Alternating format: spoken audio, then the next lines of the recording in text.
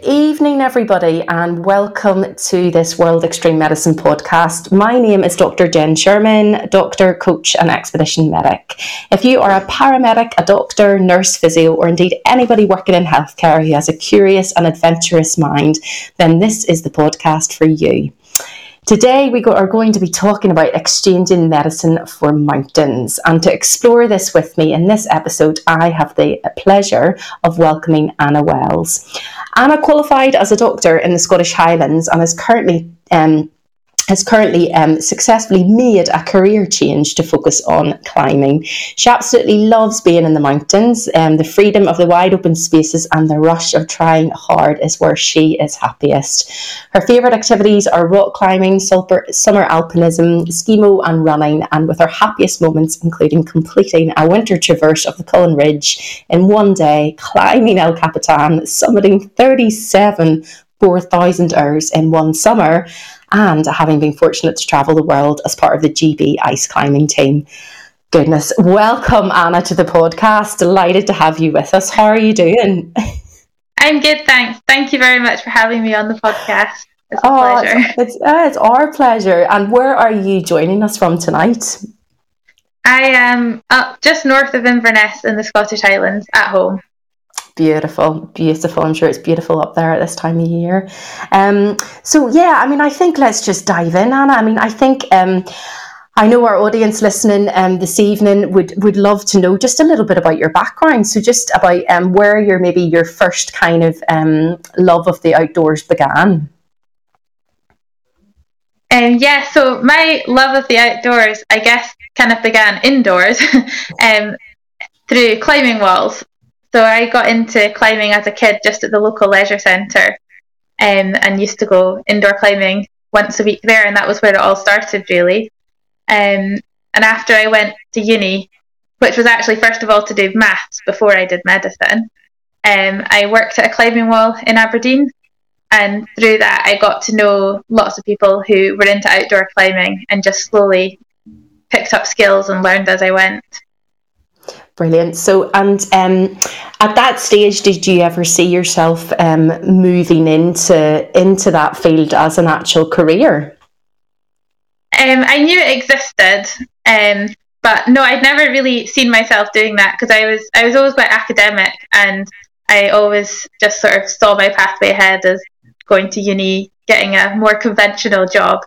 I do remember during studying for finals of medicine, looking through the criteria of the British Guide Scheme, because I was definitely thinking of alternate things at that time, but I don't think I ever really seriously thought about it until much more recently.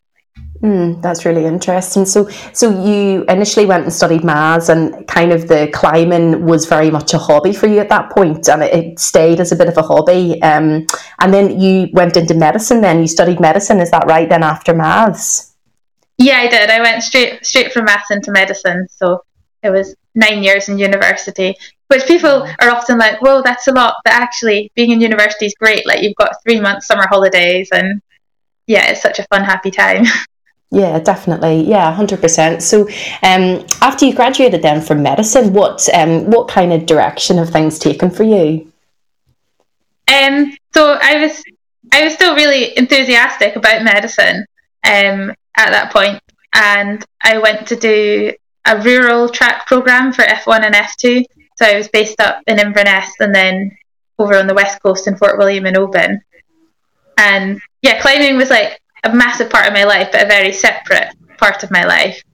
And I kind of found, as I went through my junior doctor jobs, that I found the work very, very stressful, because I'm quite a perfectionist and overthinker and worrier. And I found it really difficult to go home at the end of the day and switch off. And I think I wanted to do everything to an impossible standard. And it just leaves you feeling deeply uncomfortable all the time when you can't do that. Yeah, definitely. And I mean, I think you're talking about something that, you know, I definitely can resonate with, and I'm sure there are others listening that can resonate with that. Really, deep reflection, really. I think it's always hard when you have one of those reflections after studying something like medicine. So what did you do when you started to realise that, maybe it did feel uncomfortable for you and you weren't sure about your future in it? I mean, how was that as a time of your life, and how did you manage that? I guess it was definitely a confusing time, but I was determined to make it to the end of FY2. There was a point during F1 where I was quite close to leaving. I kind of sat down with my program supervisors and we had a big discussion, but I decided to stick it out till the end of F2. And then I guess it was quite a natural career break. And certainly where I was studying up in the Highlands, there were a lot of people who were taking time out and going over to New Zealand and Australia. And maybe it's less academically driven, the people who tend to go in those remote placements, but it certainly didn't feel like strange or scary with the idea that I might take a bit of time out. So I signed up to a locum agency and then packed my car and ran away to Chamonix in the French Alps. And I think during that time it was quite nice and reassuring getting regular texts from the locum agency saying, oh, there's a shift in this hospital, and you always knew it was there to go back to. It was always sitting right there if you wanted it. Yeah, definitely. I mean, I think that's one of the real positives of it, isn't it? As a career, is that is that, isn't it? So, so you took yourself off to Chamonix, and you got lots of texts from local agencies, but I'm imagining you weren't local in Chamonix. so tell us about what did that time in Chamonix involve? Loads and loads of just rock climbing, alpine climbing.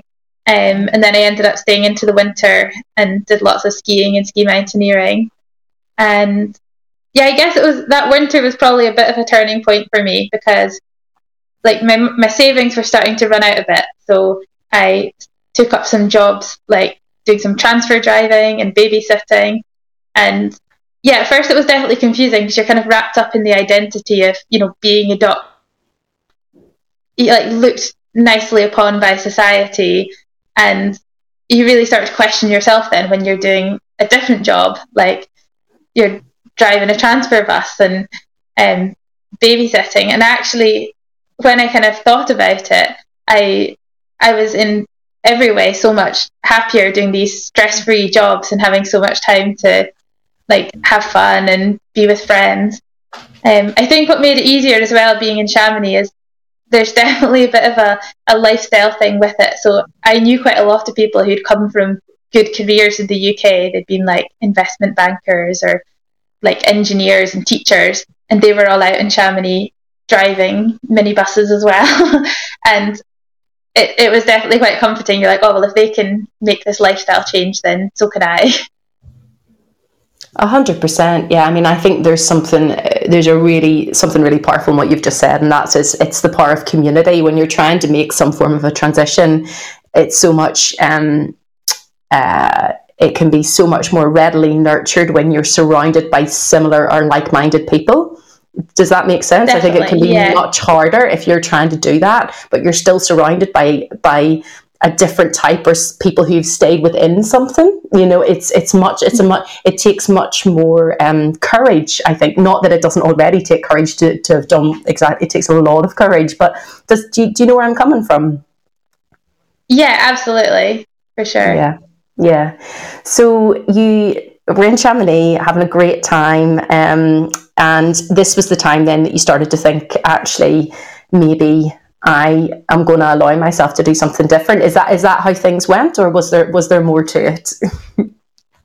Yeah, no, definitely. I think I remember saying to myself when I went out to Chamonix, I was like, give yourself a year to just have fun and don't get stressed about your future and what you're going to do next. Just enjoy it. But probably most driven people who end up doing medicine in the first place, my brain was definitely ticking away thinking, yeah, but what am I going to do? And so at some point I decided that I would work through all of my outdoor and mountaineering qualifications. I think I remember almost feeling like a bit of an epiphany. I was like, because I'd met a lot of people in medicine who hadn't been happy, but had tried to leave and then hadn't really had anything else to go to, or they hadn't found another direction. And I think at one point I thought, I'm really lucky. There's this whole other world and career that I've got so much passion for. Maybe I could give this a go.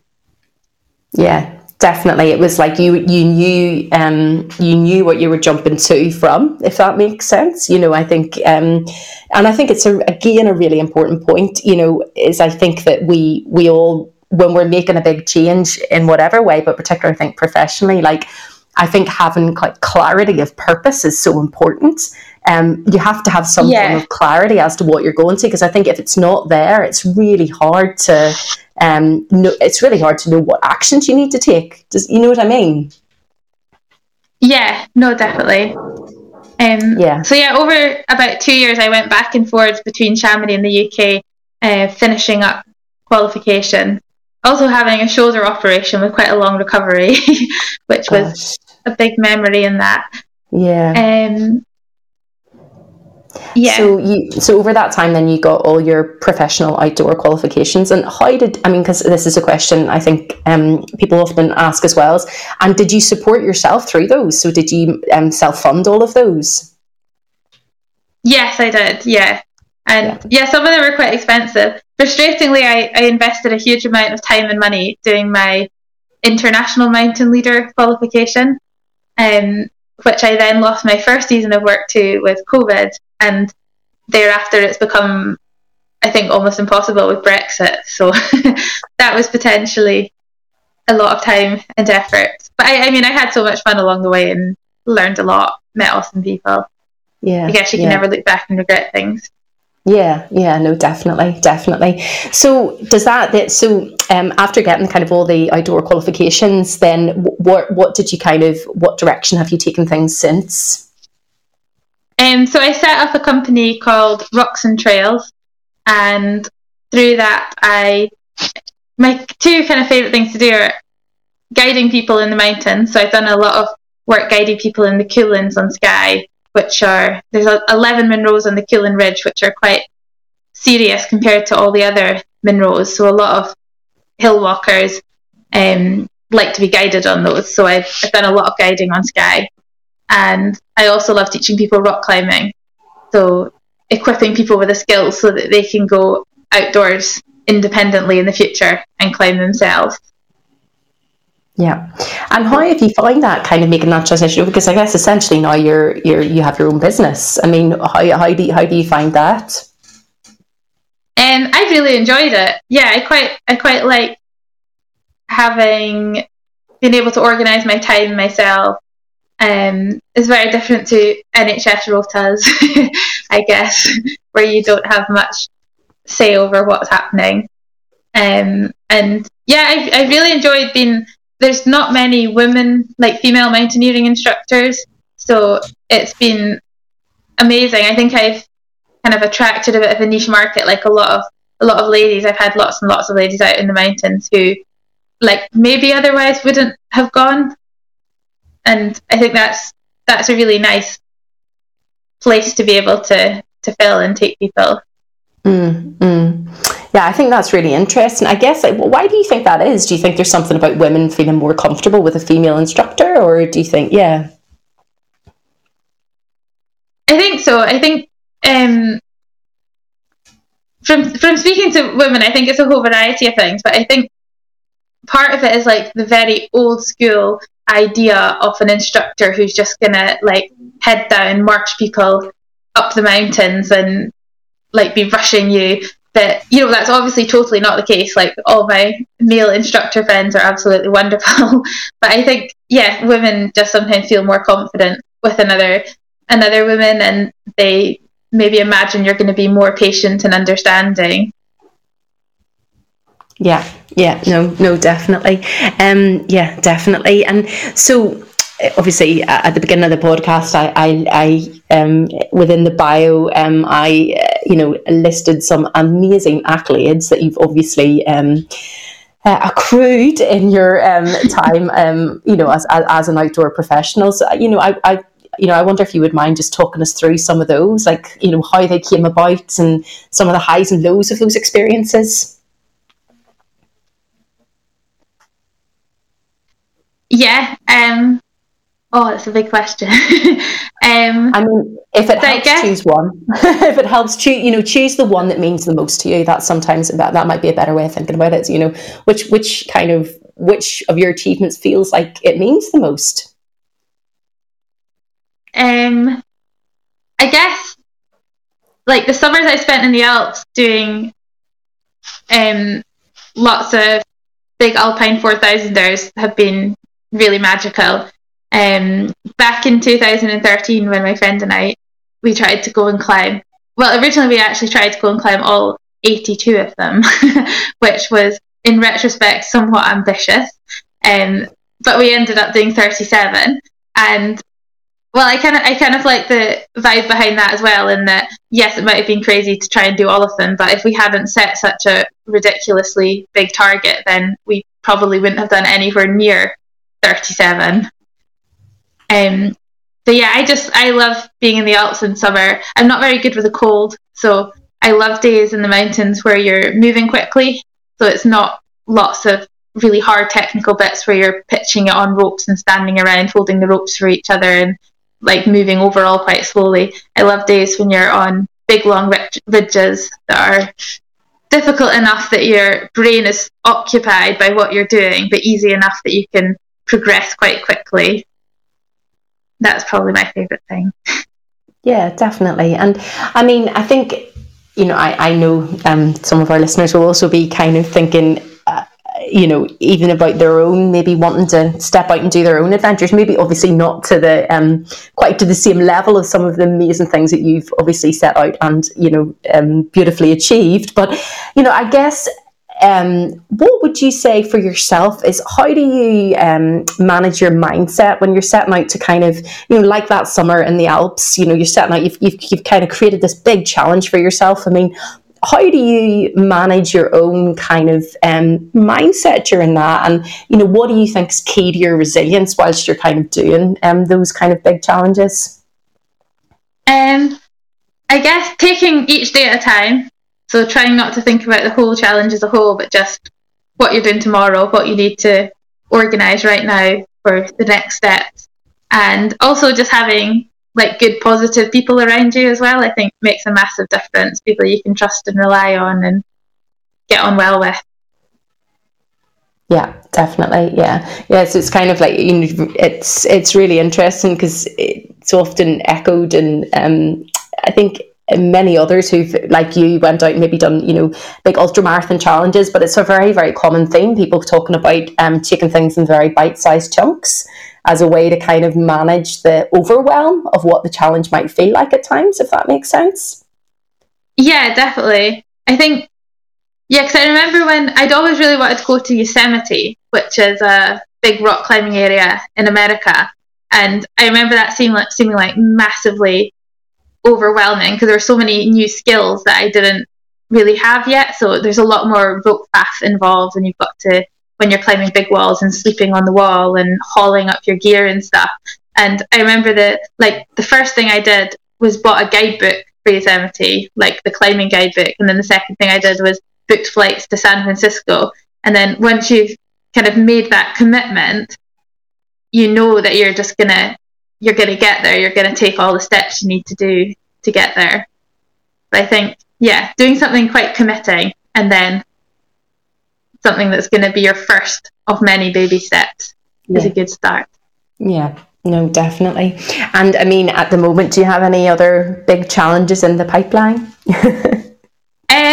I have some ideas for the winter. I think I'll stay in Scotland this winter because I kind of like certainty. I don't like the idea of making plans that then may or may not get to happen with whatever happens in the world over the next few months. So I've got some ideas for link-ups of routes that I'd quite like to do in Scotland in winter.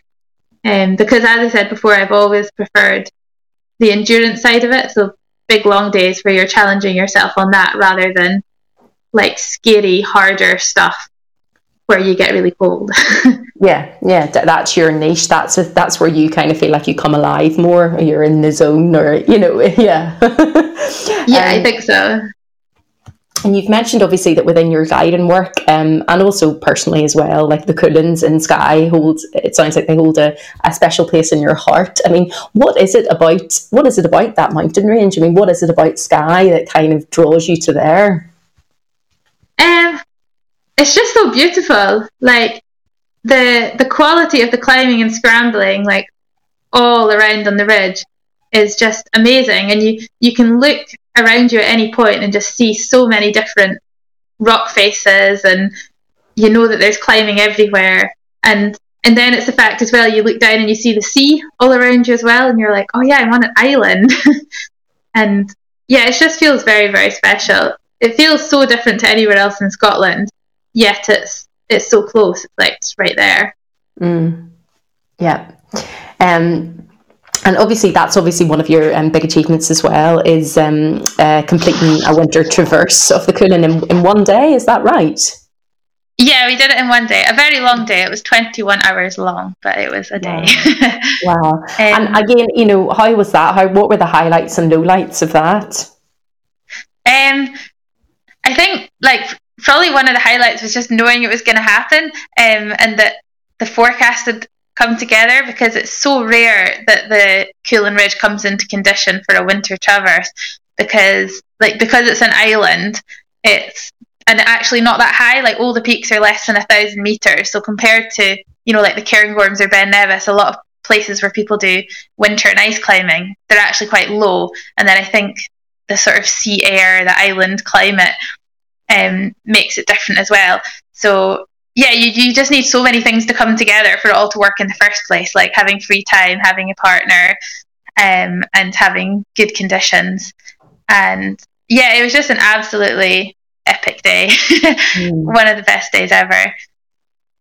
Yeah, absolutely. And I think anybody who looks at your name online, there's some wonderful pieces that you've written and been involved with. But I mean, one of the questions I would love to ask you is what what adventure gives to your life? I mean, what I know it's a huge question, but it's motivated you to make a big career transition, to start your own business, to there's obviously something that you're so passionate about. So yeah, I'm just wondering if you can kind of put your fingers on what adventure means to you, or why why it lights you up.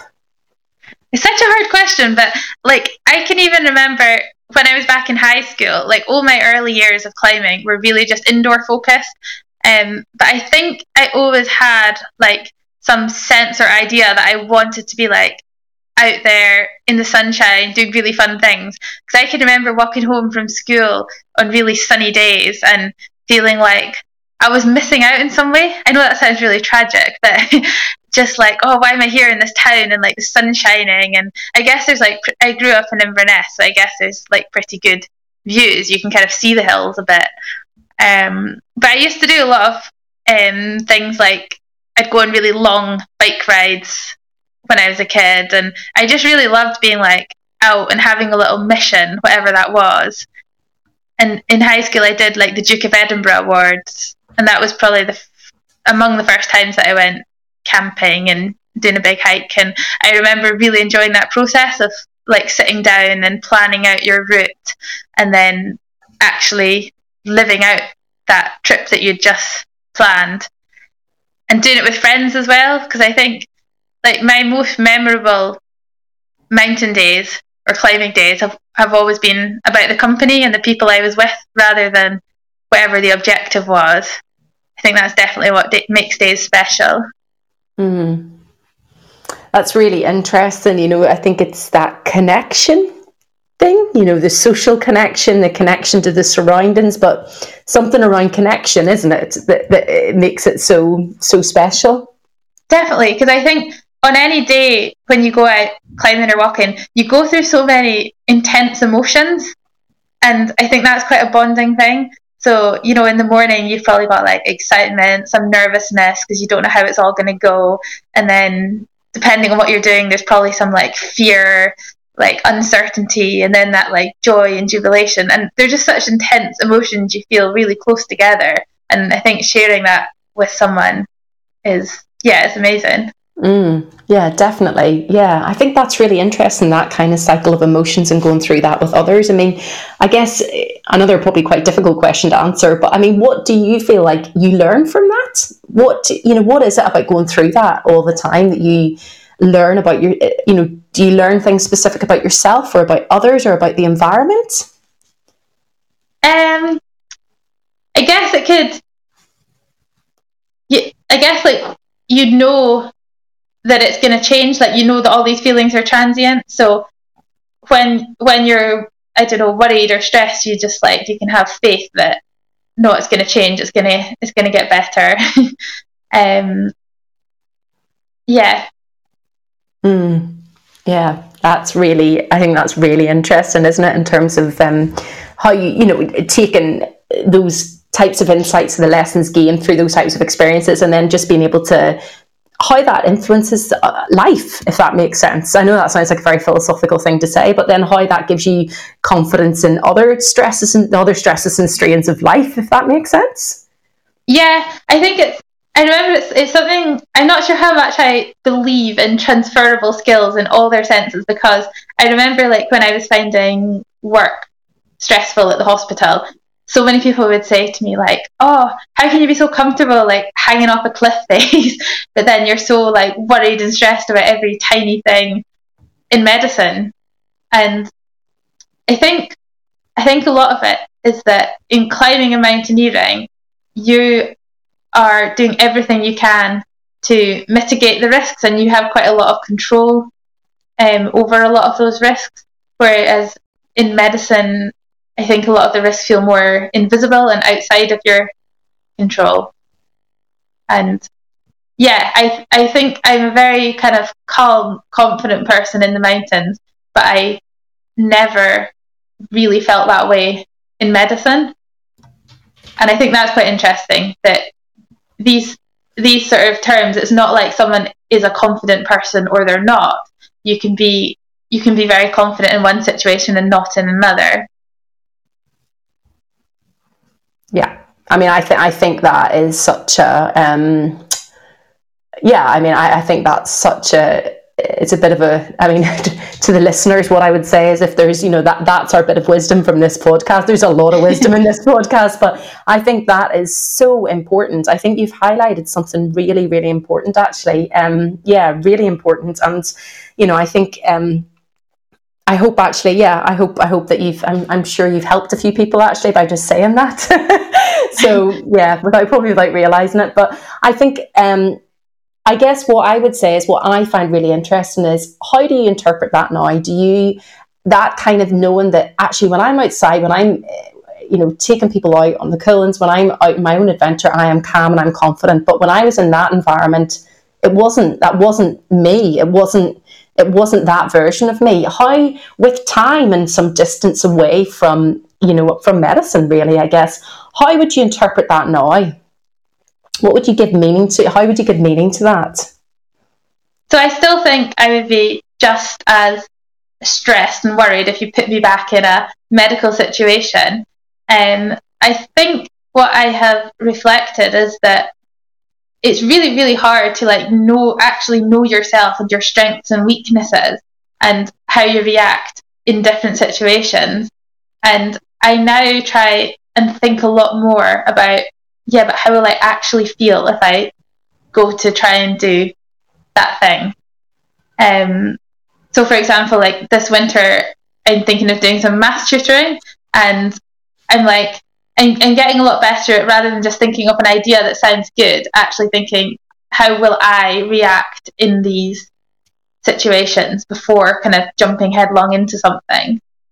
But it's obviously super hard, and like in school when you're 17 and you're choosing your career, there's no way like you'd ever really be thinking about all these things.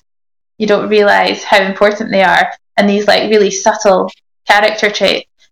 And also, I think something I've thought about is that like things that can be a disadvantage in one area can be a big strength in another.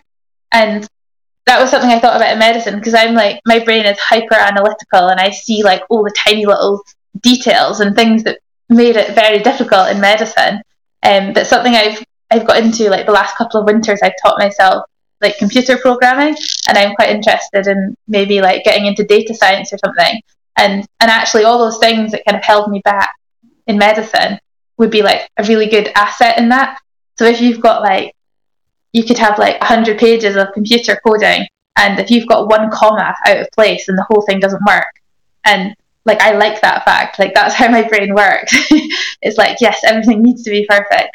So I think I realized at some point, rather than struggling against all these natural personality traits, maybe actually if you're doing something different, these things become strengths. Yeah, I mean, so much wisdom in that also, I think, Anna, because I think that, yeah, there is, honestly. I mean, I think that one thing that, and I'm not sure whether you experienced this, I wouldn't want to speak for you. It would be really interesting to hear what you think about this. But one thing I think happens quite a lot in medicine, actually, is people who are maybe in the situation that you described, begin to think that there's something wrong with them.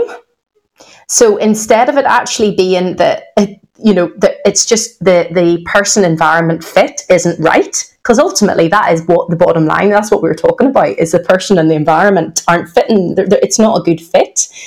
Instead of that being the ultimate kind of frame of looking through it, instead of that being the frame, which is a really positive frame actually, there can sometimes be more of a sense of it's something wrong with me. There's something lacking in me. The limitation was in with me and my inability to match the demands of the situation. And I think that way of thinking can actually occur quite commonly. And I think that not the problem, but the challenge with that, whenever it does happen, is that the impact that has on your well-being is profound. It starts to, it can be really challenging, and I think it can, lead people into some really, really difficult places. I mean, I don't know what your thoughts are around that. Yeah, I 100% agree with that. And it's because especially going through F1 and F2, you have quite a big peer group, and I definitely would be looking around thinking, oh, like everyone else is coping so much better than me. Like, why am I the only one who's having to run away and cry in the toilets like 3 times a day? And also, I think, like, I loved so many parts of the job. Like, I absolutely loved, like, interacting with patients, or like doing the things where I felt like I knew exactly what I was doing. Then I absolutely loved it, and I loved the sort of teamwork side of it. And so it's very easy to think all these other bits are brilliant, so I just need to sort out this one little thing, like my confidence, and then everything will be fine. And sort of combined with the fact of how much, time and effort you have already put in at that point, like doing your medical degree, and you just feel so invested. And yeah, you definitely end up feeling like you're the problem and you just need to fix this one thing that you can't quite get right. Yeah, completely agree. Yeah, and I think, yeah, I mean, obviously this isn't a podcast about me, but I think one thing I would just throw out there to anybody who's listening to this podcast who might find themselves in the situation that we are talking about is that the, biggest gift that you can give to yourself, and I mean, Anna, I'd love to hear your thoughts on this as well, is to step back, and is to, we all have, we all deserve to have work that we enjoy and that we find meaningful, and that, okay, there'll be some stress associated with it, and it's good stress rather than all being bad stress, because there's a difference. I really firmly believe, and that's what the research says as well. So I guess, yeah, just my message to anybody who's listening to this is, reach out, speak to somebody. And I don't know, Anna, do you have anything? And I found, I was just saying, I just feel like we've naturally, like when I spoke up about, oh, sorry. No, of course, I was just saying, I feel like we've naturally touched upon this in the podcast. So yeah, go on ahead, sorry, yeah. I definitely found that speaking up was really helpful, because as after I'd sat down with like supervisors and colleagues and really talked about like how I felt that everyone was really, really supportive and helpful. And it made my experience of the rest of F1 and F2, I think, a lot better than it would have otherwise. Because I think we're like, we spend half of our training getting really good at looking calm whilst we're struggling on the inside. And I think because we get so good at that, it's like actually your colleagues and the people around you might not realise how you're actually feeling. And I found only positive things came out of properly sitting down and talking to people about how I was finding it all. So yeah, I definitely recommend being as open and honest as you can to people. Yeah. And I think the thing you said as well about taking time away is a really good measure, because I met quite a lot of people who had found it hard taking time out, but then actually gone back to it, and I like whether that's after having kids and like your mindset maybe changes a little bit about risk and perspective on that. I think, taking time out and talking to lots of people is really helpful.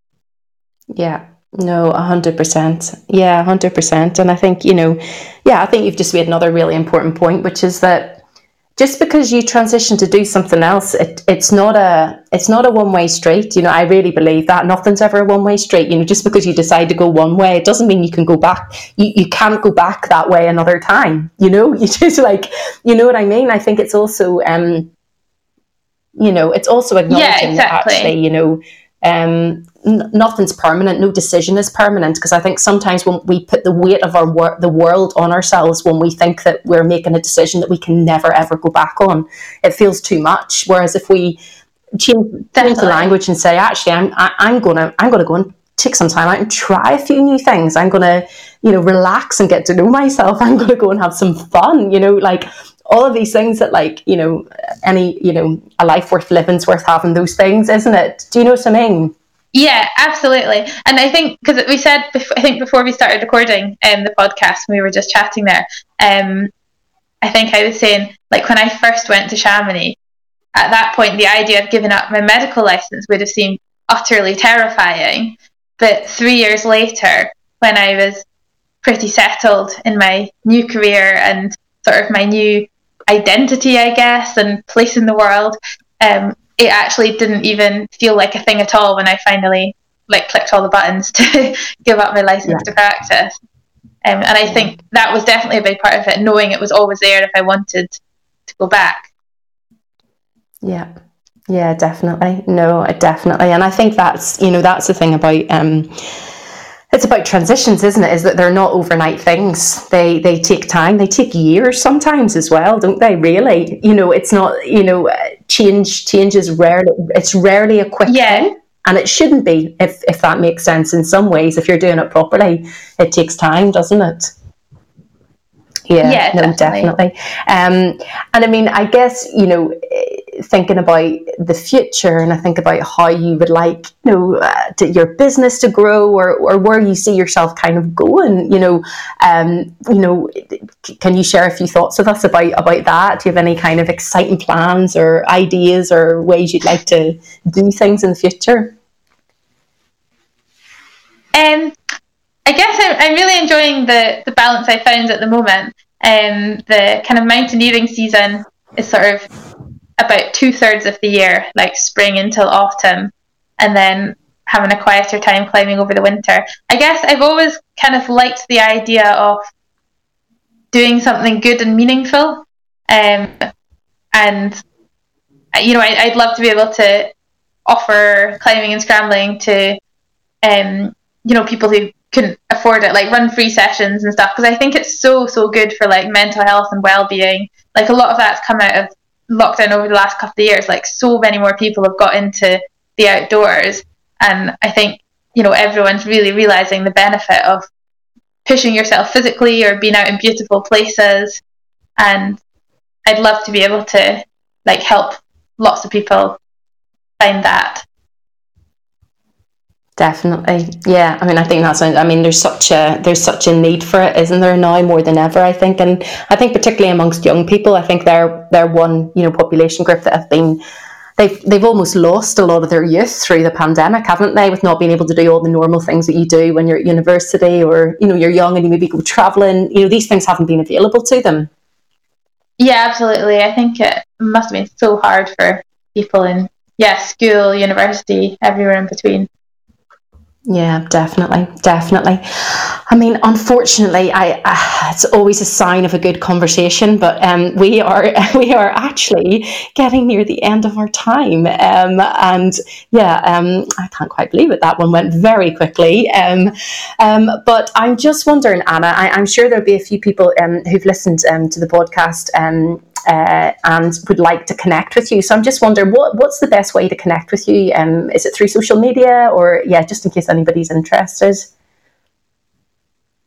Yes, social media. My Instagram is @rocksandtrails, or my email address. Can I give out my email address on this?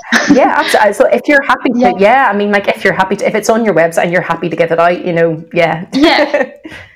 Yeah. So my email address is annawells111@gmail.com. And it would be, if anyone fancies getting in touch, I'd be more than happy to chat through anything to do with medicine or transitioning or climbing. So please get.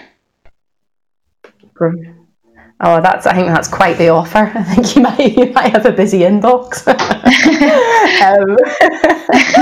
And I wonder, I mean, I always like to wrap these podcasts up at the end with, I mean, there's been so many great golden nuggets through this chat that we've had this evening, but, you know, I guess what would be your words of wisdom with everything that you've kind of done over the last couple of years? If you could just leave myself and the listeners with, a couple of words of wisdom, I mean, what would they be?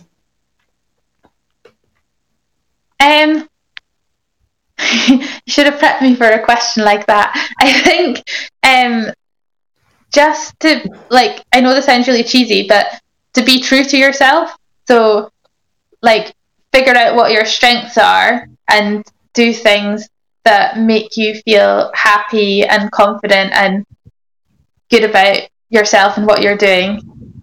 And just try and have fun. Yeah. No, I think that's brilliant. I think that's brilliant advice. And I think, I think being true to yourself is such an important thing. And I guess just one question around that, because sometimes I've said this before, and sometimes people then, the question back is, how do you know you're being true to yourself? So I guess it's just one thing I would just love to ask you. So doing what you're doing now compared to what it was like when you were a junior doctor in the wards, how do you know that now you're being true to yourself compared to what you were doing then? I think this is something I sometimes ask myself is, if you won the lottery tomorrow, how much about your life would you change? And if you actually wouldn't end up changing a huge amount about your life, then I think that's quite a good sign that you're being true to yourself. I think that's brilliant. Yeah, definitely. No, I absolutely love that. Yeah. Thank you, Anna. Thank you. Yeah, sorry that you didn't mind me. No, thank you for having me. Question when we're trying to wrap up the session. I just felt it was a really important thing, because to kind of just flesh out a little bit. But I mean, thank you, Anna. Thank you so much for joining me this evening. I'm happy for such an inspiring conversation. No, thank you so much for having me. It's been a pleasure.